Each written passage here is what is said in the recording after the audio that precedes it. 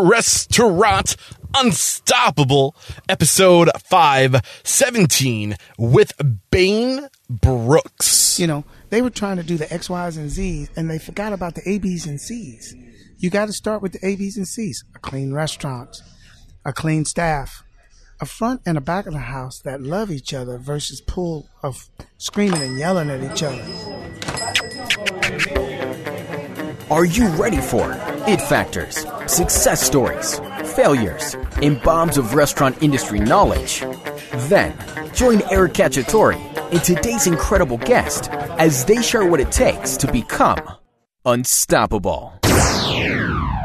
If you want new customers, more revenue, and a huge advantage over your competition, then listen up. My good friend and industry expert, Nick Fosberg, is doing something special for Restaurant Unstoppable listeners. He says most owners are wasting money on Facebook because our industry does not provide enough knowledge, and I gotta say, I agree. So Nick is going to take some of our listeners and guarantee them a minimum of $500 in sales for every $100 they spend on ads. If not, they don't pay. Yes, that means he's guaranteeing a 500% ROI in new customers in your door. That's pretty rad. If you want more info, go to ru500.net. That's RU for Restaurant Unstoppable 500.net.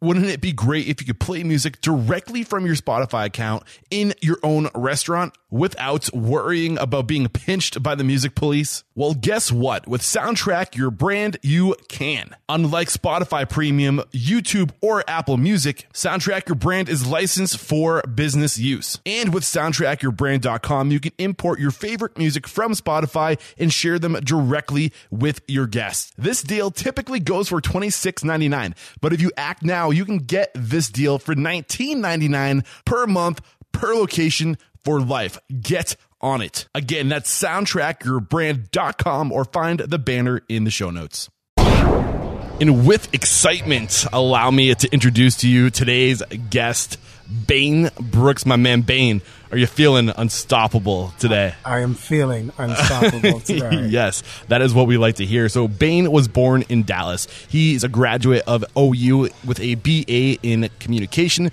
before moving back to North Texas in the mid-1990s. He arrived with several years of restaurant experience, and he turned that experience into the well-known Two Rows brand. After 16 years as a partner and manager of several locations, Bane and his Allen location weathered the economic decline, and he continues to remain a flagship of the Allen, Texas restaurant scene. Previously, Bane served on the board of directors for the Texas Restaurant Association and served as the president of the Greater Dallas Restaurant Association. So I'm really excited for this conversation. It seems like you've kind of weathered a lot. You've gone through a lot. You've contributed to a lot too, not just with the restaurant associations, but also within your community, which I'm really interested to dive into a lot. So I can't wait. But let's get that motivational, inspirational ball rolling with a success quote or mantra. What do you got for us, Bane? Well, there's two things. There's one from the customer side that I always like to share with my staff. You got to make love to them. When they walk in the door, you got to make love to them. And that's just the way that I operate. And and another thing that I always kind of tell myself that motivates me is I don't come to work for money. I don't come to work for money. I think that gets in the way of being able to share the love. I love it. And if you're not coming in for money, why are you coming in? I'm coming in to be with my team, number one. I've been with my staff. I've got a 15-year in the back.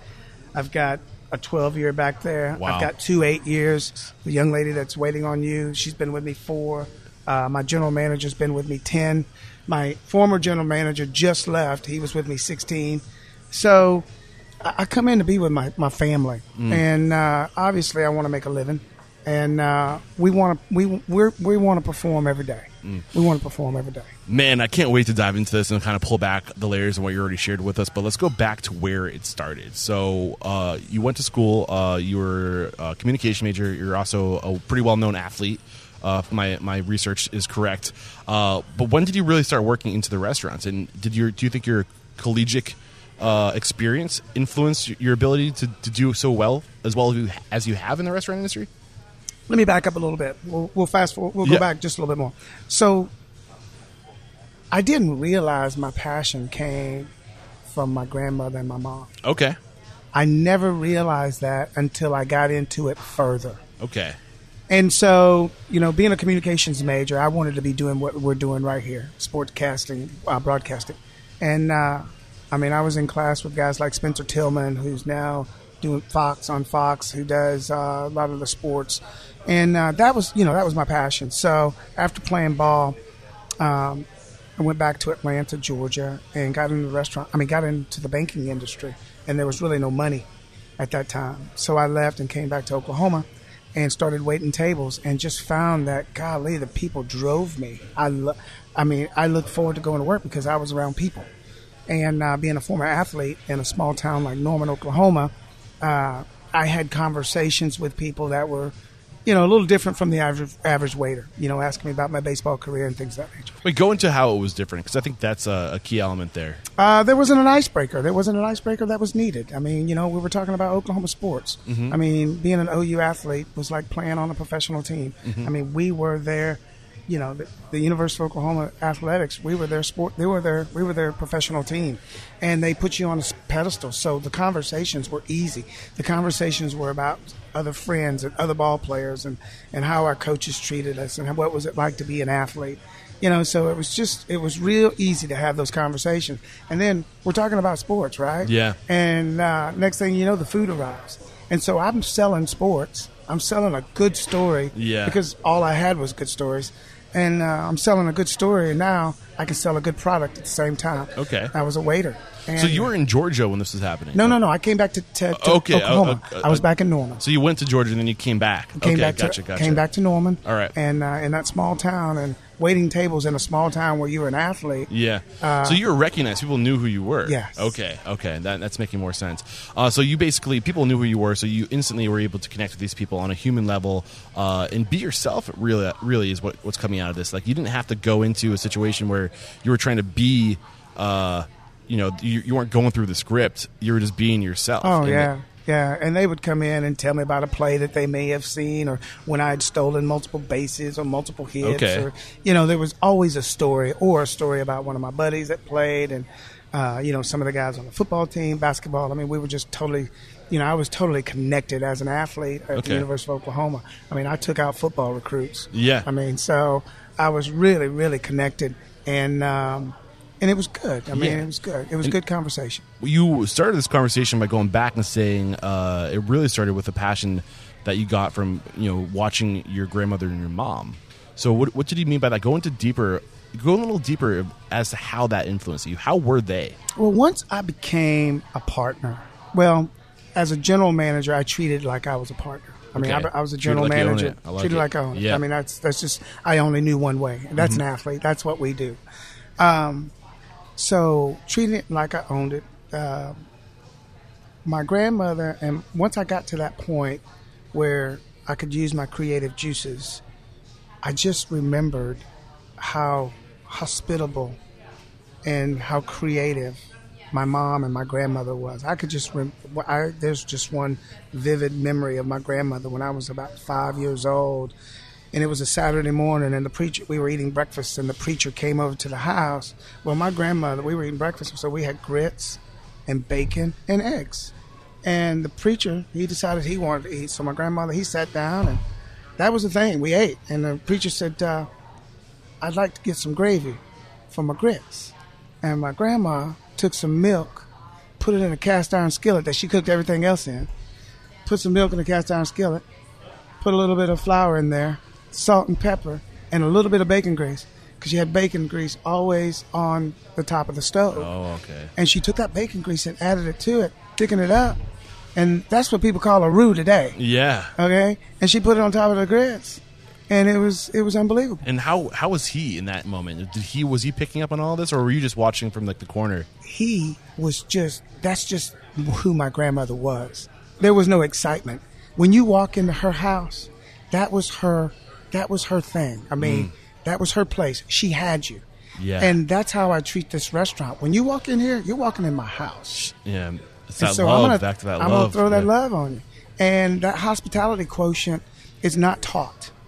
That hospitality quotient is, man, when you walk in the house, whatever you want, I got it. Yes. I got it. I'm happy we went back and deeper into this because I think you're really painting that picture of just like whatever you want. Like I got it no matter how inconvenient. I love the idea of if it's an inconvenience to me, that's even more reason for me to do it. Because the more inconvenienced you are to do something, the more hospitable you're being. And see, for me, that inconvenience is not one. I just can't. I mean, you come into my house. That is my place. That's where I sleep. That's where I eat. This is where I provide for my family. This is my place. I love it. So you come back to Texas and you're working in the restaurant industry as a server, as a manager, treating it like an owner. When did you actually become? You were a server, then a manager, but how did that transition happen? Okay, let me give you that transition. So in Norman, Oklahoma, I was a server. Okay. Did that for about a year. Then got into the management. They wanted to get me out of Norman because being in Norman and a manager, I just couldn't take it to the level that I needed to be, and the owners saw that. You couldn't take it to the level you needed to. So I just managing the same people that you worked with. Yeah. That would have been difficult. Okay. Managing in a town where you played ball. Okay. How are you going to focus? I'm going to be at a table just talking about sports. Yep. Versus taking care of business. Got you. So they moved me to Tulsa, Oklahoma. Got you. Okay. So that was in 1993. So in 93, I was in 92, I was in Tulsa. I became the general manager in 93. The restaurant concept changed into a microbrewery at the end of 93 called the Tulsa Brewing Company. I was the general manager. So you had two partners, two of the owners of the restaurant that I was working for. They were partnering with two other gentlemen who brought the brewery aspect to the table. So they partnered, and I was bringing it together. I was bringing the brewery side and the restaurant side together. Well, in Tulsa, Oklahoma, we killed it. So they wanted to see if it was called the Tulsa Brewing Company.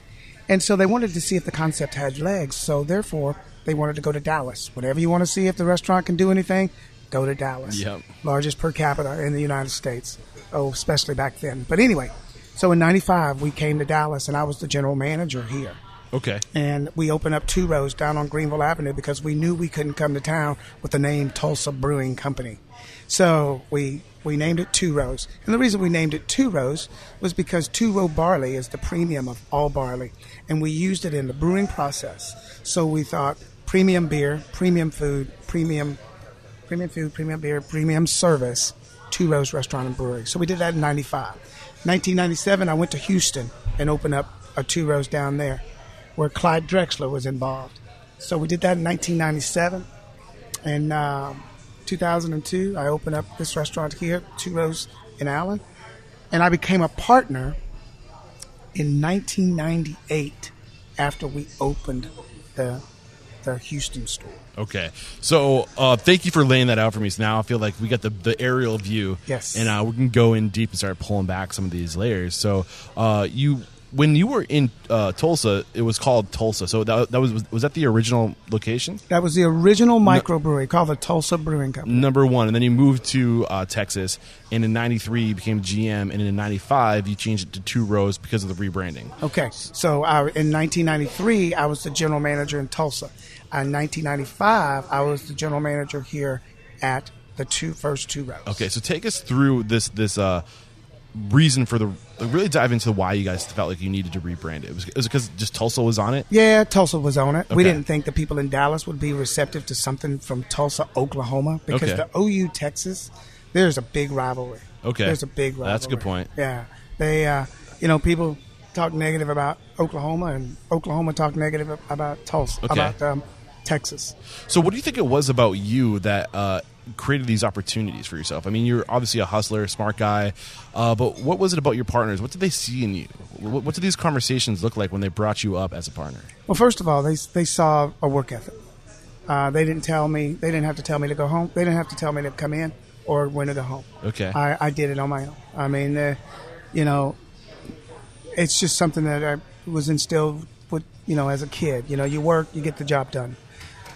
They also saw a level of commitment. This is the only job I've ever had, really, out of college besides the banking. So I've been with the same company since 1989. What does commitment look like? Commitment looks like, for me, commitment is just getting it done. getting it done and treating it like you own it. You're committed to it. Yeah. It's a marriage. I mean, whatever it takes. Whatever it takes. Give me an example of where you treated it like you own it, that you went to an extreme to take care of what had to be done. Well, in Tulsa, we had brewing equipment that was delivered, and the place wasn't locked up. So my dog and I spent the night in a booth just to keep it secure. Wow. And most people, I mean, were you asked to do this, or did No, you just do it? Just did it. So they come in the morning and find you there, and were you like, or did you call and say, hey, this is what I'm doing? No, I got the job done. I went home and took a shower, and it was no big deal. Yeah. Because it was just the job that needed to be done. I was overseeing the construction here in Dallas in 1995, working closely with the general contractor. And, you know, I was at the end of the job, the last day on the job, on a Sunday. Everybody was gone. Yeah. But I was cleaning up with a bobcat. So I was on a bobcat cleaning. And unfortunately, I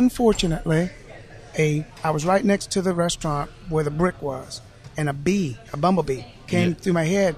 And I hit and turned the forklift real quick and busted out some brick. Oh, man. But when I went back and told the owners what I was doing in the process, it was no big deal. We just cleaned it up. Yeah. But it was just the job that I was doing on a Sunday while everybody was gone on a bobcat cleaning up outside the restaurant. So again, that commitment. One thing I'm really curious about, it seems like from you, there was a certain level of dedication and commitment to this restaurant. And I don't think that just happens. I think there's something that maybe appealed to you about this restaurant group. Was there a person or a character about these people that you were working with that drew you towards them, that made you want to work for them?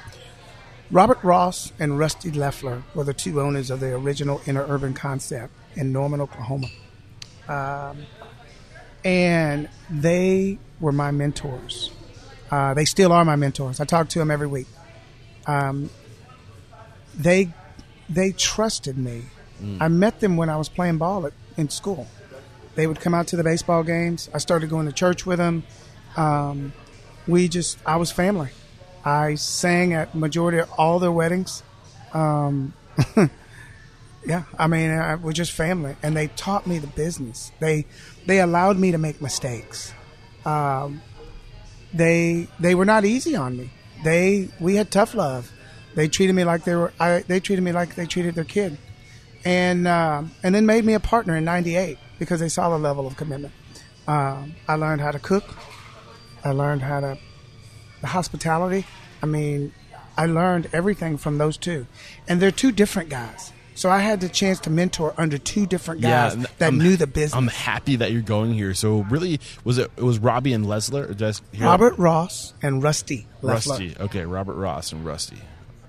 So dive into who Robbie was and how what key things did you learn from Rusty? Well, from Robert. Sorry, Robert. Robert is a front of the house guy. Okay. He's a front of the house guy. High hospitality quotient, big on atmosphere. Floors clean, things of that nature. Just the ABCs of the front of the house. You know, Robert would walk into your restaurant and say, BB, how's your atmosphere? And he get you to think about it, okay? Is it too dark? Is it too cold? Is there something on the floor? Are the tables clean? You know, those ABCs he would come in. Whereas Rusty is a back of the house guy. And Rusty would walk in, and Rusty's a little more direct. Robert's wants you to think. Mm-hmm. Rusty, he'd come in and say, Pard, your lights are too bright. Your lights are too bright. They're too cold in here. And Rusty was the back of the house guy. I remember when I waiting tables, man, Rusty used to wear me out on the fact that I would always forget to put black olives on salads. And I would not, be as detailed as I could have been. And so I hated disappointing him on not having the food right. I wanted to get the food right. So I drove myself in the kitchen. I had a little bit of training going into the management side, but I took it to a whole nother level. And so what I did was I got myself in the kitchen. Because I was not going to be, I wanted to know as much as anybody back there. The cooks, the managers, the chefs, I wanted to know just as much as they did. And that's just how I operate today. I mean, all my managers can cook, every one of us.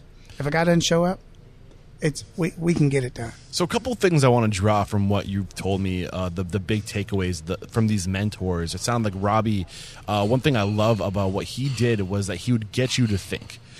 He wouldn't tell you what to do, but he would make you look at the situation and help make you find the solution and develop those habits within you. So he wouldn't just tell you to do it, but he would get you to identify these things on your own, which I think is very powerful. Do you want to reflect on that a little bit more and why that's powerful? Well, it's very powerful because it's an opportunity for you to evaluate what you're doing. Yeah. You want to evaluate what you're doing. You're not just going through the motions. Well, it helps you grow. And it'll help you grow when someone gives you the opportunity to think about your environment, your surroundings, and things like that. Because you know what? It may be a little bit bright, but it may be a little bit cold too. Because if he comes in and tells you that it's cold or too bright, or too dark, how are you going to learn? Yeah, he made you aware. Yeah. Well, it makes you think. Yeah, makes you think about what you're doing, your leadership style. If someone's not dressed appropriately, how's your atmosphere? So you start looking at people and making sure your staff are in proper attire. There's a bigger picture than just the atmosphere. Just there's more to it. And then with Robbie, the thing that really, Rusty, the thing that really stood out with me with Rusty was he wasn't that, he kind of just was like that standards guy and the discipline in you and having those standards and not letting those standards slide. And is that safe to say? Well, yeah, both of them are standards guys. Okay. So both of them are very, very high standard, high hospitality quotient. Rusty was just a little more direct. We keep on saying high hospitality quotient. What do you mean by that? High hospitality quotient, service at all costs. Okay. Not only servicing the customer, but servicing your employees, servicing the guys who walk in the back door, who are bringing your vendors. You got to service them. Those are some of your most important customers. The guys who are dropping off your food, everybody who does a delivery here, my job is to give them a piece of bacon before they leave. Okay. Now, you're kind of known for your bacon, too. I'm known for honey pepper bacon. Yeah. Honeypepperbacon.com. Honey pepper bacon on the burger, chicken sandwich, honey pepper bacon on pizza, honey pepper bacon vodka. I even got a honey pepper bacon truck. Love it. So what does it do? What is the impact of recognizing everyone down to the people that are delivering your food and giving them that little extra? What happens when you do that? Selfless. It's contagious. Your staff see that. It's contagious. Yes, sir. We got a thing here at the restaurant. We walk by each other and we smile on purpose. Oh man, why? What does that do? Hey, you know what? It's easy. It's easy. And it's contagious. It's contagious because you just did it. You started smiling at me, and I just found myself smiling because people want to. In this world today, we got so much negative. Yeah. A little smile goes a long way. It really when does. That guy walks in the back of our restaurant and he's delivering meat, and you give him a smile and a piece of bacon, he will never steal from you. Yeah. He will never miss your order. He will always look out for the best interest, your best interest. When you take care of others, they take care of you. This is how it works. So 95, you come back. 93 is when you come back to Texas. You're in Texas, right? 95. 2 rows. You make it 2 rows. Make it. And at this point, you're a general manager? I'm a general manager in 1995. Okay, so take me to the point where they say to you, BB, can I call you BB? Yeah, I like that. Yeah. BB, we want to make you a partner. Like, what was that like? How did that go down? So in 1995, we opened this restaurant in Dallas on Greenville Avenue doing big numbers. 97, we're getting ready to open. We opened in November of 1997. But they wanted me to train a guy to go take over that store. And this guy was coming from a small restaurant in Oklahoma. Minimum 6 months to learn this concept. Minimum. And to be able to cook and do all those things that I'd shared with you. And to learn the brewery side of things. Wow, it's not a lot of time. Not a lot of time. 6 months, not a lot of time. No, it's a lot to learn. He came in, and 3 months after being here, the whole time he was here, it was a little bit on the arrogant side. And why was he arrogant? What was he coming from? I don't know. Couldn't read that deal. But, so he was outside. He come from one of our sister restaurants in Oklahoma. Okay. And he may have been a little arrogant, maybe because he was older than me. I don't know. He had a military background. I don't know. But he didn't give himself an opportunity to learn what he needed to learn. And so in 3 months after being here, he went to the partners, which I was not one of at that time, and said, I know what I need to do. I don't need to train anymore. So I'm going to go back home to Oklahoma, be with my family, and when we're ready to go, let's go. And I went to the partners and I said, guys, he's not ready. I mean, he's so far from being ready. He doesn't know how to open a store. He's never opened a brand new store. Yeah. And there's more to it than just learning inside the four walls. There's marketing pieces that you need to do and to adhere to. Well, at that time, when he said that, one of the four partners, decided he wanted to be bought out. Okay. Now, this is in the beginning of an opening, so this was not pretty. So the four partners were just dealing with that piece, and the opening down in Houston, I really wasn't a part of. Okay. Because we got this guy who says he knows it all, and one of the other, Rusty and Robert, were down there trying to help him get this deal open, and Dallas were doing such big numbers that we couldn't leave that baby alone. So they went down there blind in November. This guy was going out giving buy one, get one frees in 1997 around the village. It was called, it was in Houston off of 59 and Kirby. Just doing marketing things that didn't make any sense. Mm-hmm. So this is the guy they said wasn't ready. The guy wasn't ready. Okay. And you can tell he wasn't ready. So we opened in November. In December, late December, early January, I get a phone call. Bain, we need you to come down to Houston and want to talk to you. So I get on a plane, Southwest Airlines, never forget, I had a bag phone at the time. And I fly down there and the partners say, hey, we want you to come down and take over this restaurant. And I go, what? I said. In Houston? Yeah. And you were up here in Dallas? Yeah. And I said, why? I said, so-and-so not getting it done? And he says, they said, no, he's not getting it done. And I go, okay. So y'all want me to leave and come down here? They said, we just want you to come down for 6 months. Get it going. You know, sales, we're not doing any sales. We're not making any money.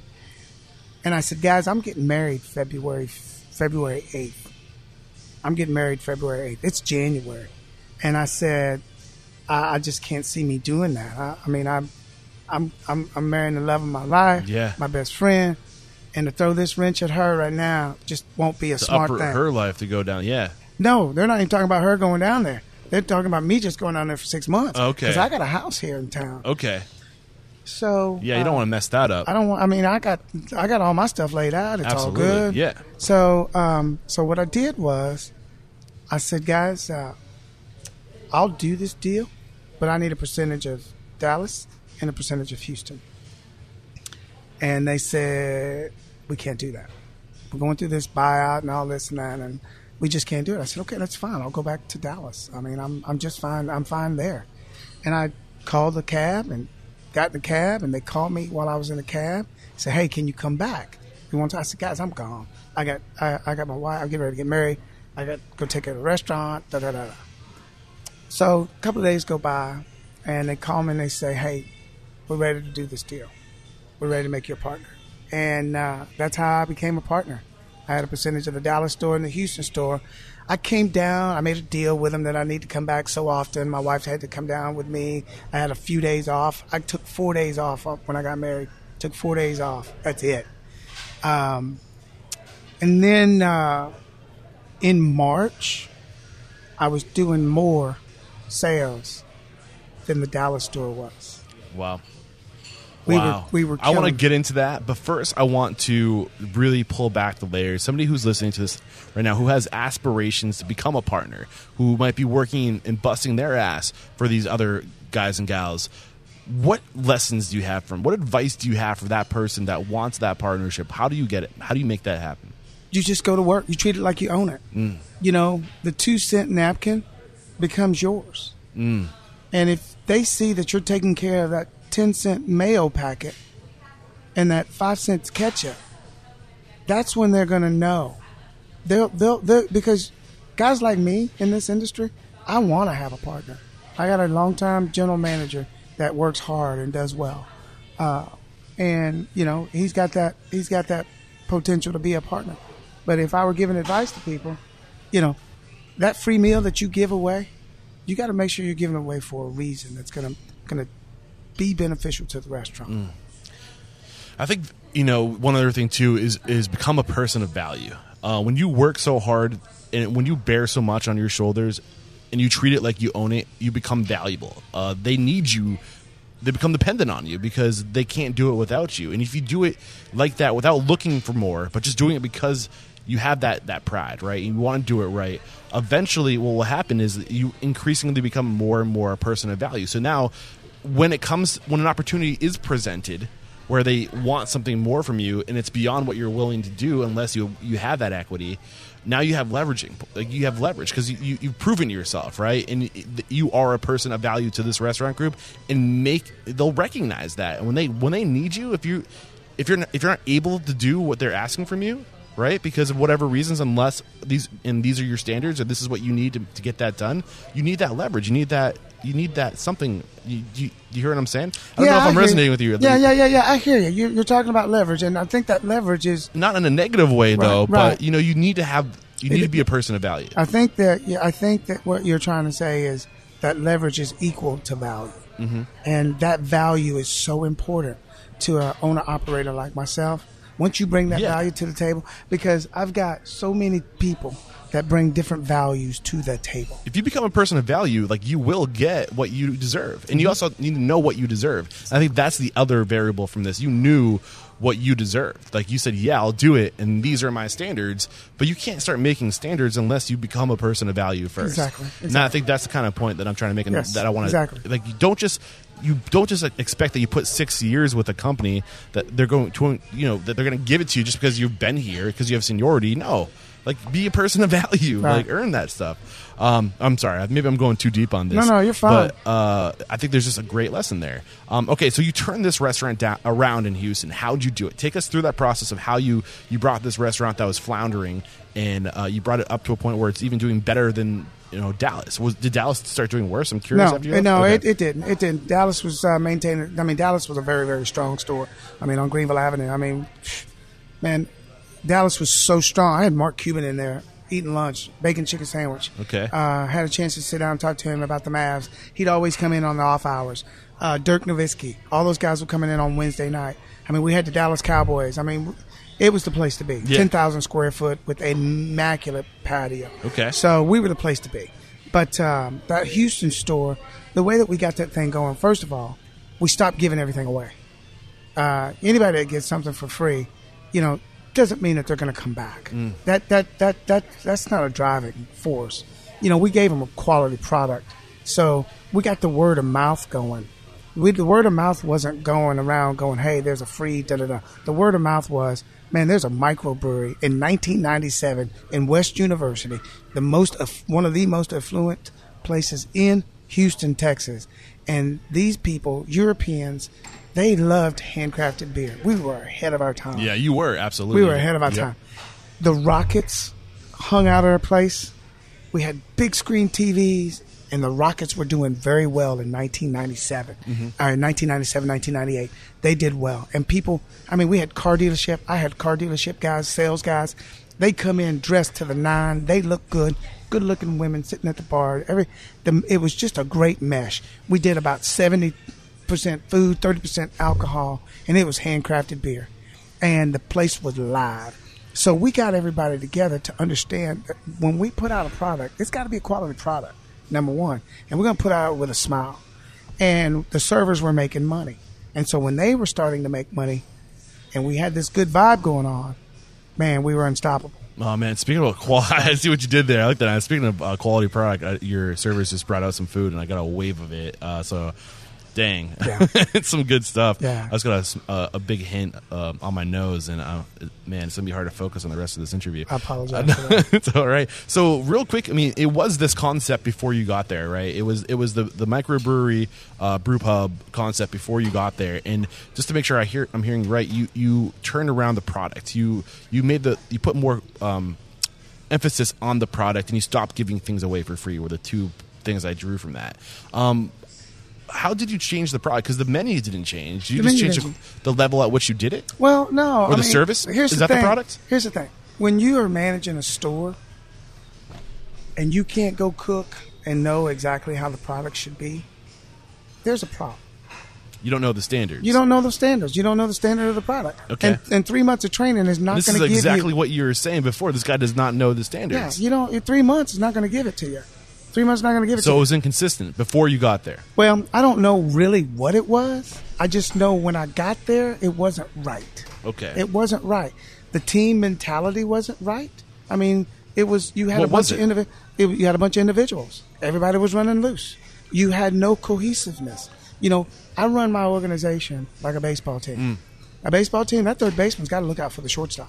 Shortstop's got to look out for the first baseman. Yeah. You throw one in the dirt over to the first baseman and Who's knock his backing him teeth up? out. Yeah. I mean, you know, you're setting them up to fail. Yeah. They were setting each other up to fail. The kitchen was setting up the servers to fail. Dive the deeper, servers though. Give me an example. Like how? Like were they just Okay. not on the same page? Well, let me tell you something. When you ring up something and you got all these crazy modifications on it, what are you telling the cook? You're not allowing that cook, especially when you're doing volume. They have to assume that they know what you're saying. Well, number one, you're changing the integrity of the product. It's like ordering a sour cream enchilada with no sour cream. Okay. Don't order it. Yep. Don't order it. When you walk into my house and I serve you fried chicken, and the next thing you know, you want to put all this stuff on my fried chicken, and then all of a sudden you tell me it's not any good, don't change my product, man. I've been putting time and effort and love into these specific items. Okay. That's one way. The ticket times down there were just horrible at that time. Couldn't get the food out of the kitchen. Well, we weren't staffed correctly. But once again, you don't know all this stuff unless you know the concept. You don't know what you don't know. Yeah, you got to know the concept first. And that's what happened. We had a leader in charge that did not understand the concept. It wasn't his fault. The owner should have said, get your back in that kitchen, back down and finish your 6 months of training. Yeah. 90 days. You're not going to know the concept. Yeah. So you came in and you said that you... I brought the team together. You brought the team together. And how did you do that? Little things, a lot of little things. I mean, basics. It's a tough interview because I really I try to get the details. Yeah, but it's basics. I mean, it's basics. Yeah. I could give you a bunch of little stuff, but it's just the basics. You know, they were trying to do the X, Y's, and Z's, and they forgot about the A, B's, and C's. You got to start with the A, B's, and C's. A clean restaurant, a clean staff, a front and a back of the house that love each other versus pull of screaming and yelling at each other. How do you make a front of house and a back of house love each other? You got to show them the value of it both. You got to show each other the value. You're not going to make any money screaming. Or you're not going to make any money when you got long ticket times as a server. You're not going to make any money when the food's incorrect. Okay? The cooks, you're not going to make any money if the servers are not bringing in customers. Yeah. So it's a team. Yeah, and one thing you mentioned, you said you had a bunch of individuals running around pulling in different directions. How did you get these people to pull in the same direction? How did you get to that point? Just imagine this. You're trying to win a World Series. You have a pep talk before every shift. We call that our pre-shift. You have a pep talk after a post-shift. So when you're playing a baseball game, that coach is going to address the team before the game. He's going to give them a roadmap. That's what your pre-shifts are all about. Yes. Is giving your staff a roadmap. Yes. At the end of the trip, you're going to let everybody know how we drove, how we played on our journey or through the game. There's not a coach in America that's not going to address his team after the game has been played. I'm so happy you're saying that. I think we put so much emphasis on the pre-meal, we forget about the debrief. We forget about this is what we set out to do, and this is where we ended up. Did we achieve what we were trying to do? Did we miss it? Why not? Get that feedback. How do you set that up? Well, we set it up. It's how we operate. Yeah. You know, it only takes a couple of seconds to grab everybody, go back in dry storage, and say, "Look, guys, we hit it today. Nice. It's Mother's Day, yes, and we hit it. You know what? We had one customer complain. You know what that complaint was? They had to wait too long. So we hit it today. They had to wait too long at the front door, not for their ticket. Yes. We hit it today. This is what we did right. Yes. Because it's easy to find somebody doing something wrong. We have a system here in our organization. They're called Bane Bucks, and I give them to managers because I want them to find somebody doing something right. And at the end of the quarter or the end of several months, we auction off TVs and iPads and things like that where the staff can use their bucks to buy it. So throughout the process of getting at the end of this road, we're doing positive things and identifying positive things so we can be positive around here. Like smiling at each other. Those are positive things. So addressing your team after the game is just a part of the game. And plus, your people need to know when they hit it. They need to know what the job done right looks like, and you need to reinforce a job done right. You need to give that positive feedback. Like, this is what it's, this feeling, this what you did today, that is what we're going for Correct. every day. Correct. Awesome. So eventually, how many businesses were you a partner of? Oh man, I had a total of 5 restaurants. We had Dallas, Houston, Allen, Addison, and one in Garland. Okay, and how long did that 5 stretch go? Okay, very interesting. That's a good question. We opened Dallas in 1995. We were there for 15 years.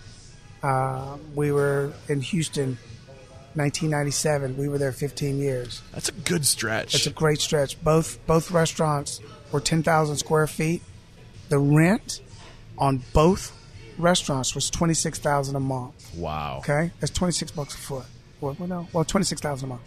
And new landlord in Dallas, guys out of California, came in, and we were going in our 4th 5-year option, and they wanted to raise our rent to $40,000 a month.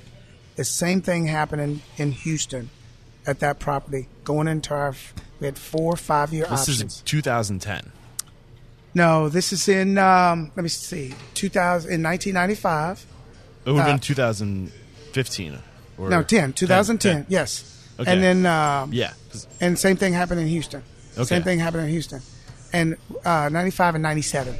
So we closed both stores Yeah. So did you even take that proposal, or did you say no? at $40,000 a month. Yeah. No. Okay. You know how hard it is to pay.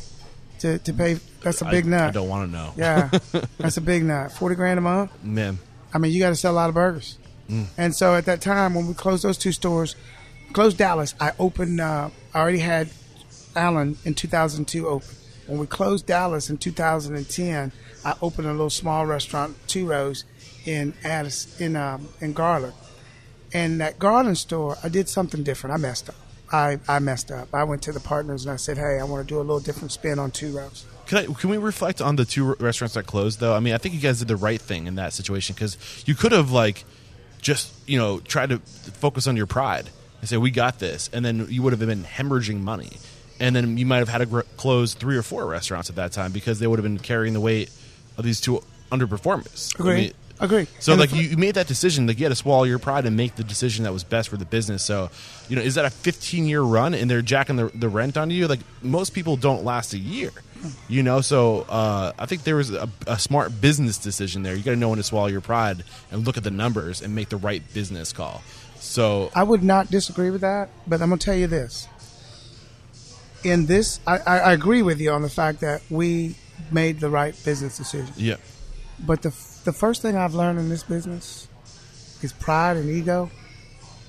That's wayside. It goes to the wayside. If you operate your restaurant on pride and ego, you're going to have a big problem at the end of the day, because you've got staff members that you're going to have to swallow your pride and your ego. You've got customers that you're going to have to swallow your pride and your ego. Once again, we make love to them, make love to the customer and our staff. So that decision was easy for me. It was easy for me. It's a very expensive decision.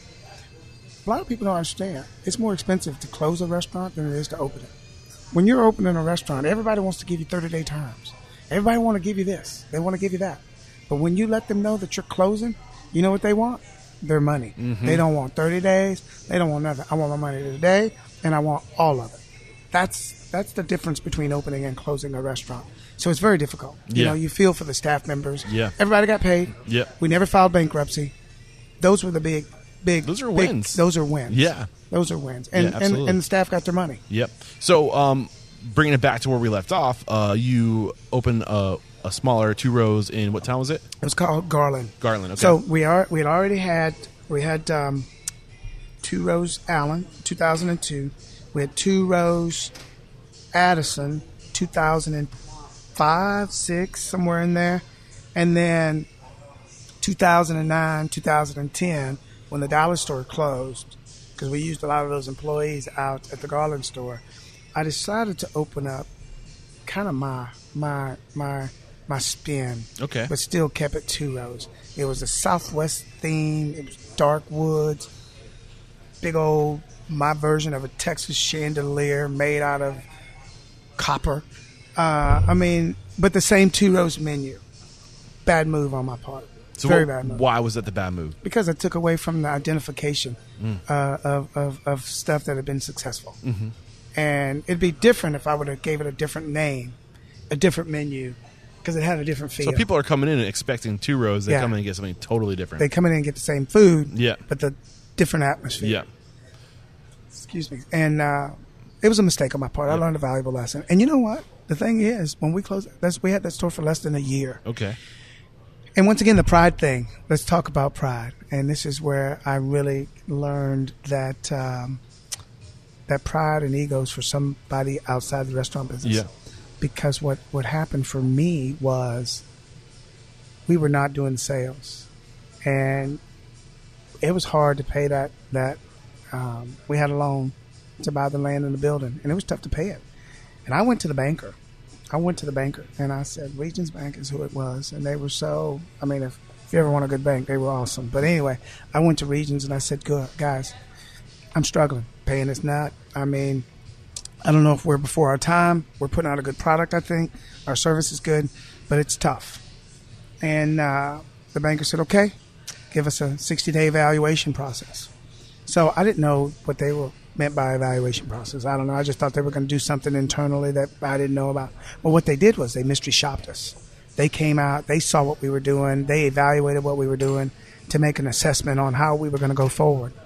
And the banker called me, and I went downtown, and I met with him. And he said, Bain, I want to tell you, you're doing a good job out there. You and your staff doing a good job. The food's good. Atmosphere is good. The place is clean. We just think you're on the wrong side of the road. The wrong side of the road. Literal? Yeah. Yeah. The wrong side of the road. Your demographics. We did they said they did a demographic study, and the side of the road we were on was a different demographic that probably wouldn't be eating at our establishment. They would be eating another cuisine. Mm-hmm. But on the other side of the road was an Outback, and they were jamming. And so he said, so you're doing a good job. He says, here's what I want you to do. I want you to bring me a buyer for the land and the building. I don't want to be public because you'll lose what you currently have. You don't want a dark place. He said, but I want you to bring me a buyer, and let's try to work this out. And he says, bring me a buyer, bring me an offer, and bring me any offer. And I was like, wow. Okay, how am I going to get this done? At that time, I was the president of the Restaurant Association, so I did have some contacts. Yeah. And I put it out there to one person, and boom, got an offer. Went to the banker. Wasn't a full offer. Went to the banker. And the banker said, thank you for the offer. I'll take it. And I said, what about the difference?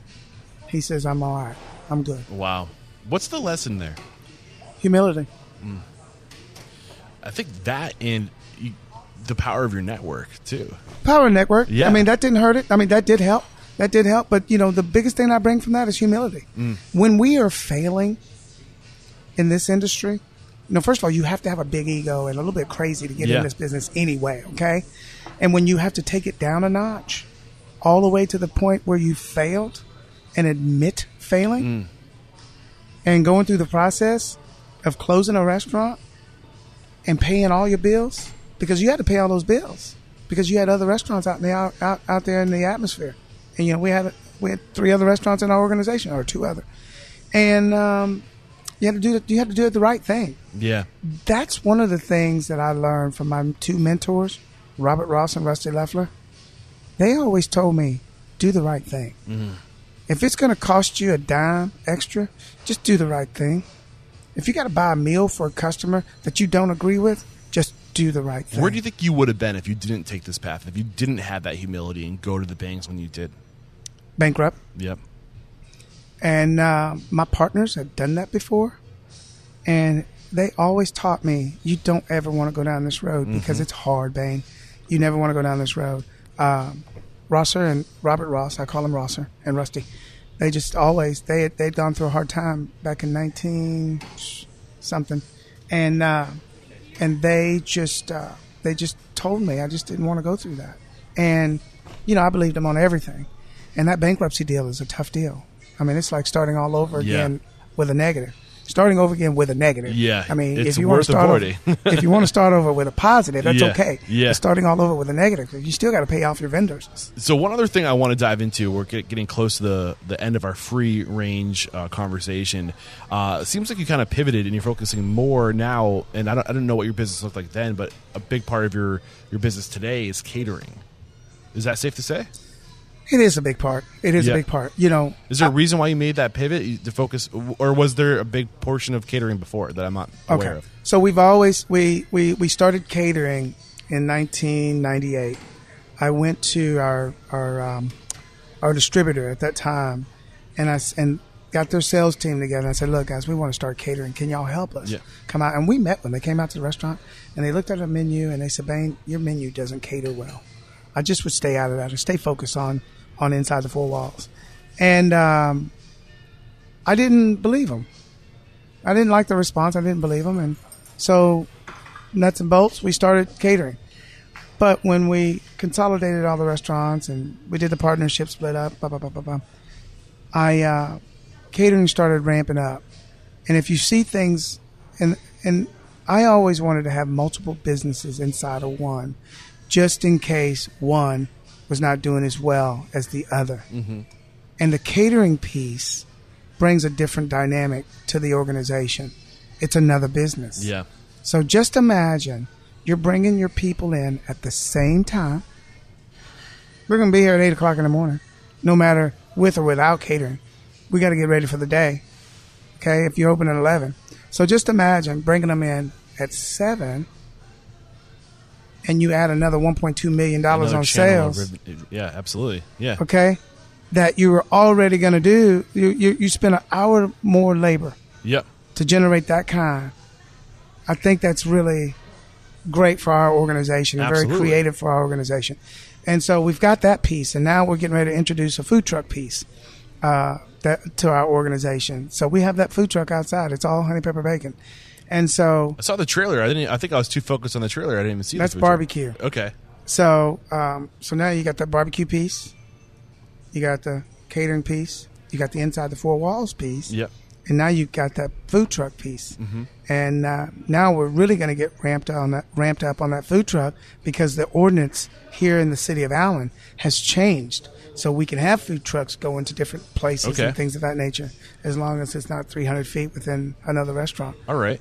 So I feel like we might have fast forward a lot to get to where we are today. Is there anything we missed that you think is worth going into? This is your opportunity to get out anything that you were hoping we would talk about. Any way you can add value to this conversation. Now's the time before going to the speed round. I think we've touched on a lot. I mean, you when we initially talked, you shared with me that you utilize these things to kind of share and motivate other restaurateurs. And I was hesitant to do the interview because I didn't know if I had anything to bring to the table that would really inspire anybody or motivate anybody to want to continue in this business or get into this business.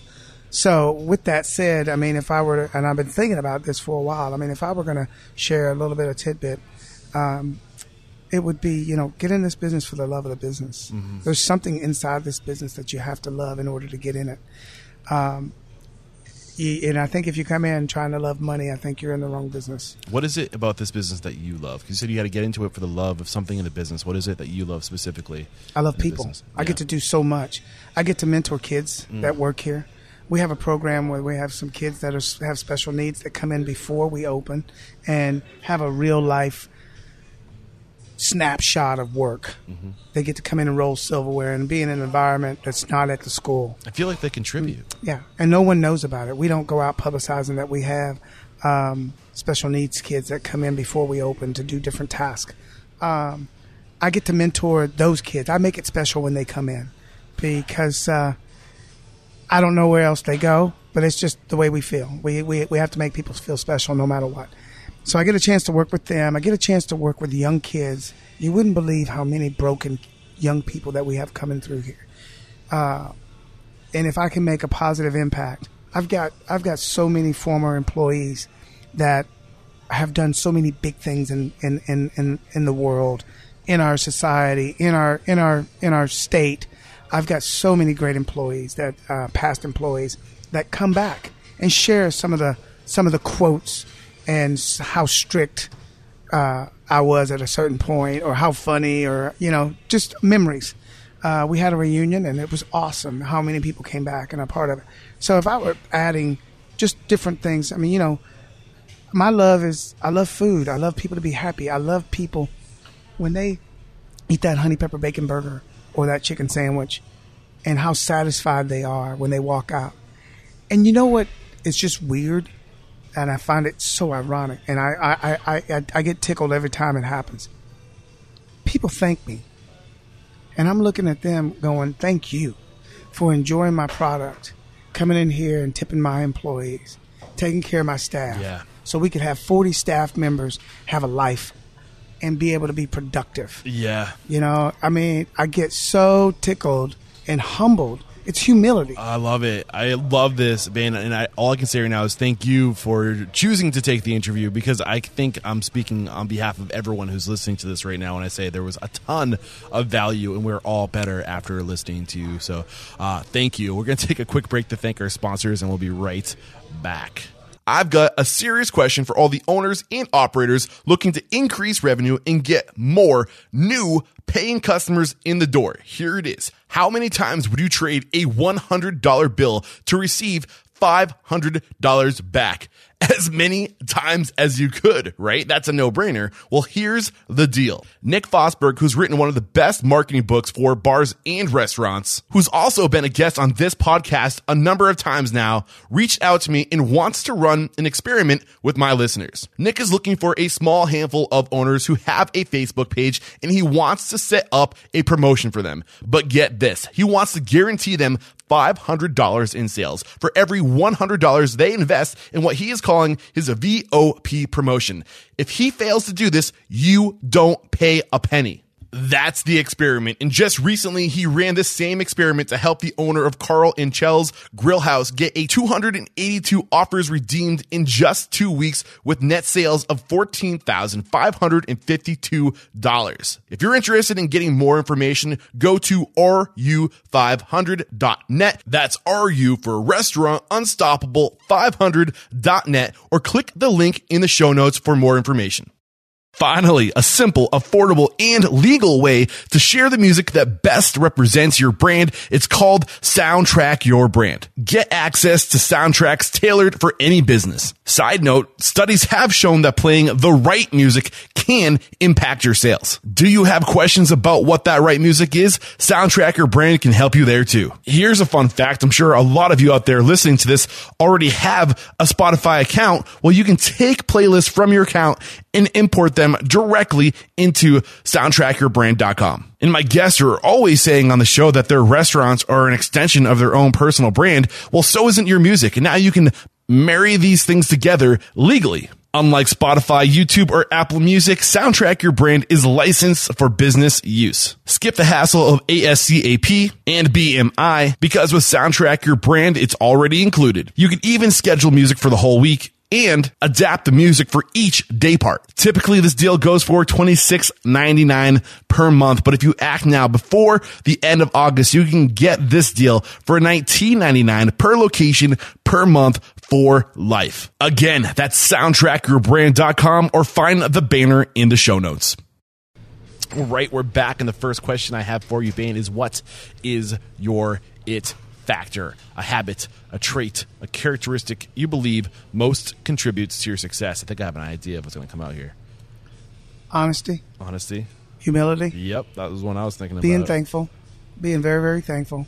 And the honesty piece. I think you have to be honest the whole time. You got to be honest with your staff and your customers. Absolutely. What is your biggest weakness?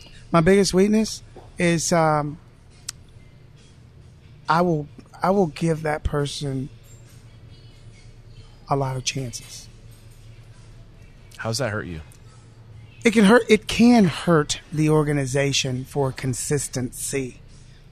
But finding a homeless guy out front and taking him somewhere, I just think that's the right thing to do. I'm curious. You said you give too many chances. Sometimes that has hurt you, but I'm curious, how many times has it benefited you more than hurt you? Not a lot. It hadn't benefited me that many times. It usually hurts. Yeah. Because I give people chances. It's just me. Got you. What is one question you ask or thing you look for when you're building your team?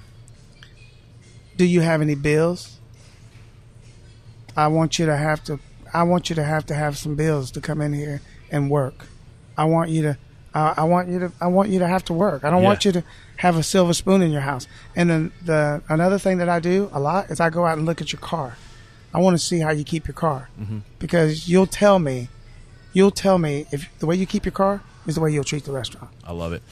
Share one code of conduct or behavior you teach your team. This is a core value, a way to be. Make love to them. I love it. What is one uncommon standard of service you teach your team? So this is something that you do to go above and beyond what is typical in other restaurants, but standard within, untypical of other, but standard in your own restaurant. I don't know much about other restaurants because I never worked at one before. This is the only one I have worked at. But I love for my staff to please and thank you, smile at each other, and yes ma'am and no ma'am. And that blows my mind that you've only ever worked in one restaurant. Yeah, I've only worked for one organization. That does not happen a lot. Yeah. Wow. What is one book that is a must read to make us a better person or a restaurant owner? Who Moved My Cheese by Spencer Johnson. And I'm pretty sure that one's on Audible too. So head over to audibletrial.com/unstoppable if you are not taking advantage of audiobooks yet. Do you listen to audiobooks? No, I do not. I do not. I just started listening to audio. Well, yes, I do. I have this audio Bible. Okay. Bible, and it's a game changer. I just started listening to it probably 4 days ago. How do you like it so far? I love it. Yeah. I mean, it gives me a good start to the day. Yep. And you can do it while you're doing other things, which is the other cool part. I was saying I've just been reading as I go with it. Yeah. Just so I can get the full of some of these verses that are out there. But yeah, the Who Moved My Cheese, and the reason I say that I think it'll make a person a better restaurateur is because every day my cheese is moved. I come in expected to do X, Y, and Z, and I end up doing A, B, and C. So what's the big lesson from that book then? Be flexible. Be very, very flexible. Open-minded. It teaches you open-mindedness, flexible, because, you come in and if I got to change filters, I got to change filters. If I come in and someone's late, I got to go get food prepared, ready to go to deal with that. If I have a server that has an issue, I mean, everybody thinks their day is important. Yeah. Just embrace the process, right? Yeah. And don't lose your stuff when the stuff does hit the fan, because it's just wasted energy. Exactly. All right. So what is one online resource or tool you're leveraging? Online tool. Or resource. It could be like Nation's Restaurant News or anything like that. Being a guy that is on the floor and in the game, I spend very little time in the office. Yeah. Can't make no money there. Yeah. Customers out here. So, I mean, if I do anything, I Google, how to fix this. I think Google is what I use. YouTube, right? Yeah, YouTube as well. Yeah. Yeah, and so, absolutely. It's just like Savannah and I, we're cleaning drains in there. Yeah. I mean... Yeah, most people don't leverage the power of the internet to the fullest. And I'm probably one of those people. Yeah, but even just looking things up and getting the information, it's out there if you're looking to find it. Oh, yeah. If you're willing to find it. My managers, who are a lot younger, they find out stuff over the internet. Okay. Me? So this next question, similar, but what is one piece of technology within your four walls you've adapted to increase efficiency, communication, profitability, things of that nature? Schedulefly. Schedulefly. Yeah, awesome. It's a way to communicate. First of all, the way to do the schedule, the way that we can have like a red book, like a ongoing notes, that things that happen within the restaurant, and it's a way to communicate to individuals and to groups. Yep. Will Browley is a good friend of the podcast. Shout out to Will, the guy behind Schedulefly, one of the many guys and gals behind Schedulefly. Okay. If you got the news, you'd be leaving this world tomorrow. All the memories of you, your work, your restaurants would be lost with your departure, with the exception of 3 pieces of wisdom. 3 things you know to be true for the good of humanity and for your legacy. And I should have warned you, this is the last question, and it's a doozy. What would those 3 pieces of wisdom be? Love your neighbor as yourself. Take yourself out of the equation. And to wrap me up, what'll be on my tombstone, what'll be a part of my legacy, not only in the restaurant business, but on city council and the work that I do in the community, the love I have for my family, and the way that I treat my wife and my kids. I think it'll just read, may the work I've done speak for me. May the work I've done speak for me. I love it. And love your neighbor. And take yourself out of the equation. The 3 things. Beautiful stuff, Bain Brooks. Thank you so much. This has been an incredible conversation. We wrap up every conversation by calling somebody out. So who's one independent restaurant operator, somebody you admire and believe would make a great guest mentor on the show? That's a tough one. You know a lot of people in the industry. Yeah, and the individual operators are not out there anymore. There's a guy by the name of Mark McGuire that I've always admired. Mark was the guy that said, when I first got involved with the Restaurant Association, Mark said, and he's a former president of the Dallas Restaurant Association and the Texas Restaurant Association. And Mark said, BB, if you're going to, it's time for you to step up. It's time for you to step up and head this organization. If not, get out. Mm-hmm. And Mark's been an operator. He owns a place called McGuire's over in Addison. And we used to have places right across the street from one another.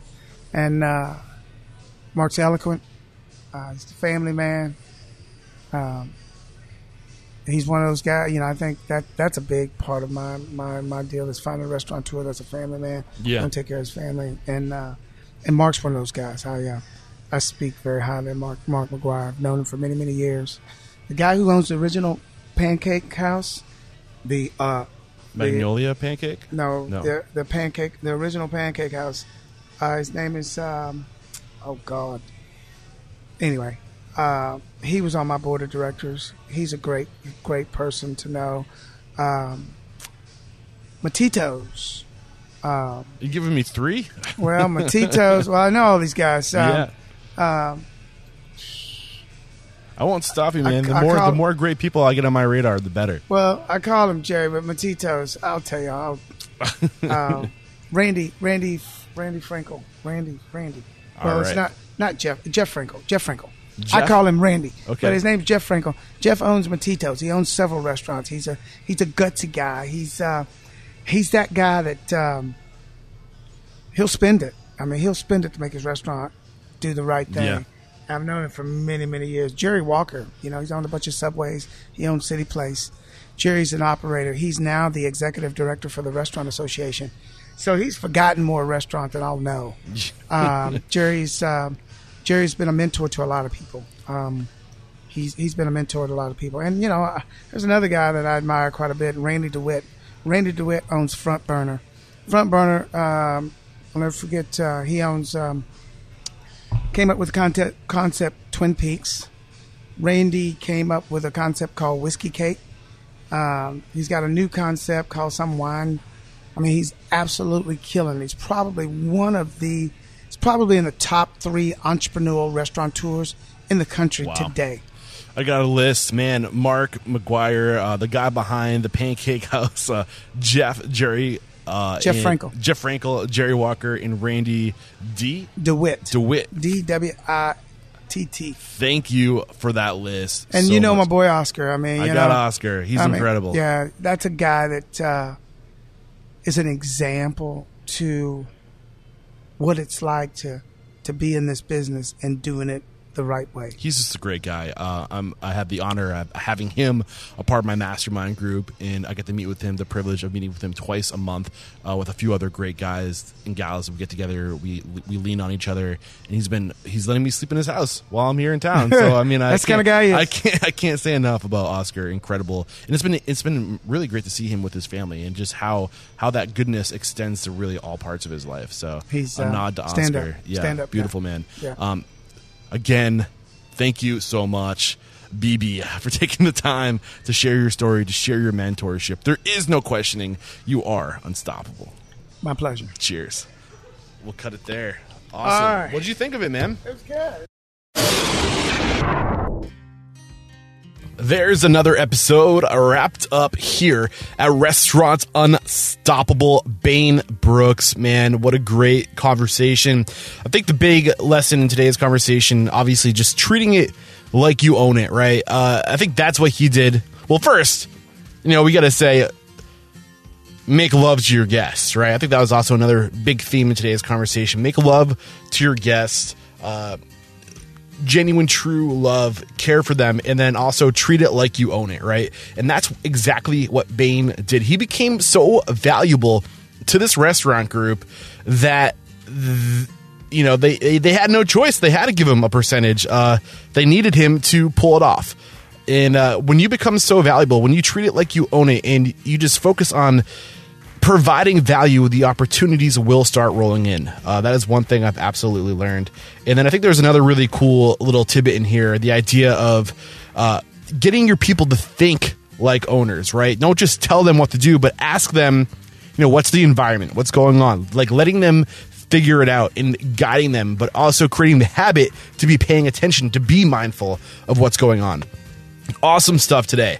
All right, guys, like always, please do reach out to me. I'm in Seattle as you're listening to this, but next week I will be in Oregon. If you're out there and you listen to the show, I would love to connect with you. I'd love to have a beer, and I would also love some recommendations if you know of anybody in that market that should be a guest on the show. Keep those 5-star reviews on iTunes and Stitcher Radio going. Last time I checked on iTunes, I think I'm up to 143 reviews. Guys, those reviews help so much. Just thank you so much if you left a review, and if you're finding value, please do share your thoughts in a review. I would love to hear what you're thinking. And then lastly, guys, the best way to support this podcast is by sharing it.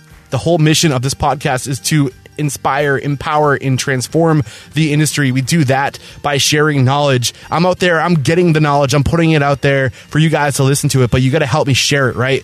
We got to spread the word about these people who are just letting it all out there, giving away all their knowledge for the betterment of this industry. So help me spread this sucker. All right, that's all for today. Thank you guys all so much for sticking around this long. I love you all. Until next time, peace out.